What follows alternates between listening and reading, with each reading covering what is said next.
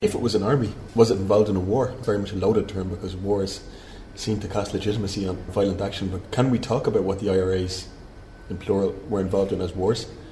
Yeah, I think you can. I think they were involved in a war against British control in Ireland from 1919 to 21, certainly. They were involved in a war against the Free State. I don't think you can call it anything else. It's certainly resistance to the establishment of the Free State from 22 to 23. And after 1969, the IRA is involved in a war in Northern Ireland. It becomes quite a limited war by maybe the late 70s. Certainly in the early 1970s, you're looking at a very widespread campaign of resistance to the Northern Ireland state and to Britain, which, to put it in context, in recent years the number of British soldiers killed in Afghanistan has been rising, but it took a long time for it to reach 100. In 1972, over 100 British soldiers were killed in that year alone in Northern Ireland, and most of them weren't killed in large numbers in big bomb attacks. They were killed in gun battles or in sniping attacks. It gives you some idea of the extent of the violence that year and of the large numbers of people who were involved in it. The context of that conflict changed as well by the mid-1970s, but I certainly think that you can say the IRA has been involved in wars. It's also been involved in much more limited campaigns, and it's been involved in all kinds of different forms of both political activity and violence over 80-90 year period. But it certainly has been involved in war, and it sees itself as an army, certainly deserves that title at various stages in its existence. Going back to the War of Independence, I mean, the British Army and the British government said it wasn't a war, it was a murder gang. Mm-hmm. In the Civil War, you've got Kevin O'Higgins saying it's not a war, it's armed crime.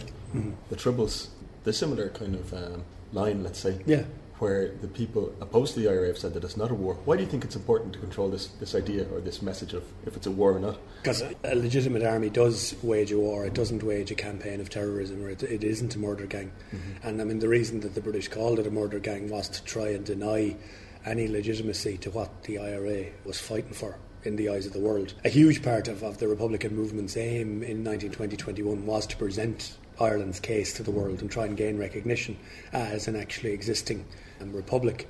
And part of that had to be that there was an army in the field that was waging a war, that wasn't a murder gang. Now, many of the tactics they used would have been presented by the British as those of terrorists, but from their own point of view they were fighting a war, and they were fighting the only kind of war that they could, given the abilities they had. Again, against the Free State moves very quickly to try and delegitimise the IRA. The use of the term irregulars, the refusal to acknowledge that this organisation has anything to do with the one which had been in existence, 6 months before. So I think it's important for governments to try and delegitimise the IRA, and just as it's important for the IRA to try and argue that, no, there is a real reason for what they're doing. They aren't simply engaged in some form of a criminal conspiracy.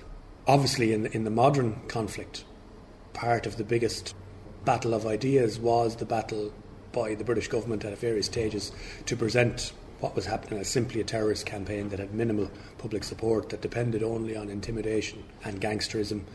And the way Republicans responded in the long term was through prison protest and through hunger strike, and did prove that there was a degree of popular support. And you had very few examples of ordinary criminals or gangsters who are prepared to both try and win popular support and also who will go on hunger strike or stage prison protests to the ultimate end, as the hunger strikers did. I'm going to move on from that to a very closely related thing, which is how can we categorise the armed actions of the IRA over the years?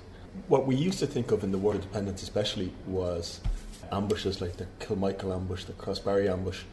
Now, recent research has suggested that that's not really typical of what went on in the War of Independence. You wonder why 80, 90 years on that we're suddenly finding out all these things about the War of Independence. But one, that a lot of IRA volunteers didn't see major military action, that an awful lot of the activities they were engaged in, while they were important in terms of the overall campaign, weren't deadly. Road trenching, stealing mail to try and use for intelligence purposes, low-level sabotage, preparations for ambushes which didn't happen. That's something that you could look at right throughout the whole history of the IRA, that a lot of things that are planned don't ever come off the way they're supposed to. Ambushes that are aborted, ambushes that go off half-cocked, lack of arms and ammunition, lack of local confidence, the importance of a local leader who's prepared to push his unit into action, as opposed to areas where people are relatively happy to let things be a bit more calm and relaxed. We can probably examine in more detail in the longer run how much pressure from British forces has to do with that. Does that work, or is it counterproductive? I mean, people always assume that the tactics of the Black and Tans and the auxiliaries are absolutely counterproductive for them. I mean, we could probably examine more and see really are they, because there's some evidence that IRA volunteers don't embark on activities because they don't want their locality to be terrorised. I mean, all those things are important in terms of the day-to-day life of the IRA. But certainly, a lot of the people killed in the War of Independence are killed at close range, or are killed in circumstances which aren't the classic ambush, not the classic flying column. And I think that makes perfect sense in a lot of the ways, because the IRA are fighting a much better equipped and a larger enemy, and they're also subject to pressure from informers and pressure from what they perceive all sorts of enemies around them. So I think it makes sense. The only reason why people are surprised by it is because there was a very romantic idea about the Tan War, and it makes sense that when you're writing about that in the 1940s, or when you're talking about that kind of war, and lots of people are still around who were involved in it, that you wouldn't necessarily dwell on the fact that 3 or 4 people were killed locally who were suspected of being informers, rather than the fact that there'd been an ambush in which you'd managed to inflict some casualties on the Black and Tans and auxiliaries. It just is something I think that people wanted to play down to a certain extent. It was always likely to be examined, and one of the reasons why it's being examined now is that in the light, I think, of the more recent conflict, it is quite illustrative of how concepts of the IRA change over time, because again, big question in the 70s and 80s would have been, and you see it all the time in press coverage, and you see it all the time in statements by Fianna Fáil and Fine Gael politicians and by journalists and sometimes by historians, that this type of thing didn't happen in the 20s. Then the IRA fought a relatively clean fight against their military enemies. They wouldn't have kidnapped people and shot them and hidden the bodies, or they wouldn't have killed women, for example. And when you look back at the War of Independence, you see, well, they did all those things. A recent narrative of the War of Independence, not accepted by everyone, is that it was a kind of civil war, that the IRA fought against its enemies, its civilian enemies as well as its military enemies. It fought against Redmondites, Unionists, ex-soldiers. Mm-hmm. What do you make of that? In every war of liberation, or in every independence struggle, you very rarely find a case where there isn't local support for the occupying power. And in the Irish context, there certainly were people who supported the British connection, not just classically the Unionists, but also others who were uneasy about the need to break away. Certainly the need to use violence to break away. I don't think civil war is the right term, because in a lot of cases the IRA's conflicts with their enemies were political conflicts. So you have clashes between Republicans and Redmondites at political rallies, and you have fights between them, and you have, quite serious violence in the various election campaigns, and the Republicans often come off the worst. If you look at the battles in Belfast, where the Hibernians and not just them, but classically the women who work in the linen mills, who are big supporters of Joe Devlin, attack Sinn Féin canvassers, and you do have intra-nationalist conflict, which I think is quite significant. Even look at how the Home Rule vote holds up at a local level.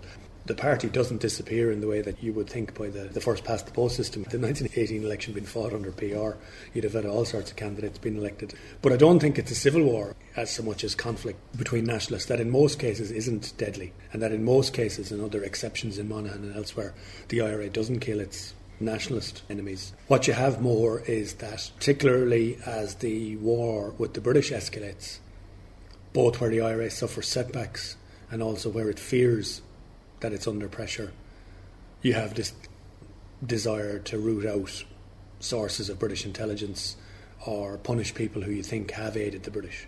And again, there's lots of controversy about why certain categories seem to be targeted more than others, and that's far from unresolved. But certainly I wouldn't categorise that as civil war, but I do think it's not unusual in the context of other conflicts that happens as well.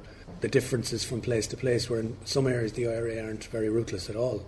They don't really, either against the British or against more local enemies, use very ruthless tactics. Mm-hmm. In some places they are obviously quite ruthless. In the Civil War, which immediately followed the War of Independence, the IRA has pretty much always got a bad press, or the anti-treaty IRA in the Civil War. One thing that's come out recently in various people's work is that the IRA of the Civil War was not necessarily as ruthless as its enemies in the Free State government. Mm-hmm. Would you say that's a fair comment? Yeah, I'd say it is a fair comment. I mean, the IRA in the Civil War doesn't at all really adopt in any way as ruthless a campaign as they had done against the British. And I know that there's a document in the book from Liam Lynch where in November 1922 he's arguing that they've attempted to more or less fight a conventional war against the Free State. The Free State has begun to adopt all sorts of vicious tactics against the IRA, and the IRA needs to respond. He more or less says we need to respond in the way that we had against the British. Now, they do adopt widespread sabotage, and that does cause a lot of disruption and a lot of economic damage. And actually, that sabotage does seem to really, in terms of some of the Free State government, like Kevin O'Higgins, they do see that as kind of Bolshevism, as anarchism, as something that shows how lawless the anti-treatyites are. But it's not deadly in terms of, they don't adopt a campaign of assassination against the Civic Guard, for example, the newly set up police. They do threaten to kill politicians who vote for the executions, and in the end they do kill Sean Hales and wound another TD, but it's not extended really beyond that. Where they do kill civilians, it's often as part of sabotage rather than deliberate. Kevin O'Higgins' father is killed and the son of a TD is killed, but I don't think they were directed assassinations as such. Whereas on the Free State side, you do see both at government level and at local level a much more ruthless policy adopted. Sometimes by former IRA members, of course. Well, I mean, I think one of the interesting things about the history of the IRA is that often the people who are entrusted to take on their former comrades are those who've been most active. You don't get the Trusaliers to crush the anti-treaty IRA. You get the hard men to do it. In Todd Andrews' book, Man of No Property, he uses the term the hard men from Belfast and Dublin were sent down to Kerry. Again, not quite true, because the Dublin Guards actually recruited Kerry men when they were in Kerry as well. But I suppose in part psychologically the anti-treatyites would often have talked about the Free State Army being composed of British mercenaries and ex-British soldiers, and there certainly were a lot of ex-British servicemen in it.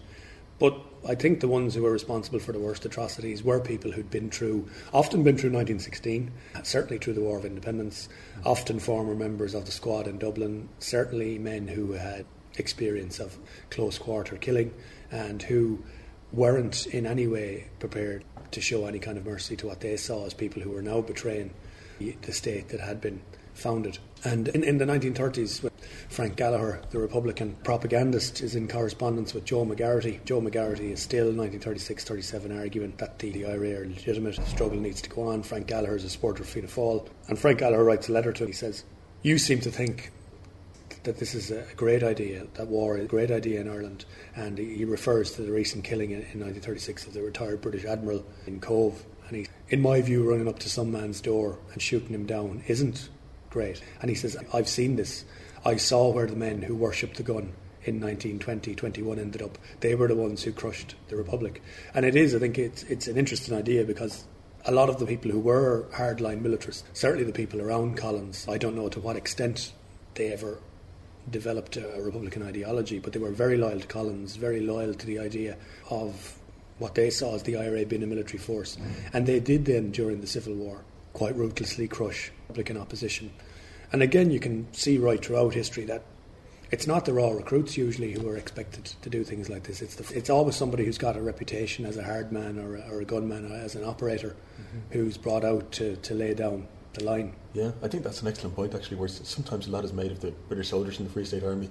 Where it's most bitter, I think the Civil War is really like a Republican feud. Yeah, I mean, to some extent it is, but I mean, it's much broader, obviously, because there's thousands more people involved, and both the anti-treaty IRA and the Free State Army had lots of young men who hadn't served, probably too young to serve in the War of Independence.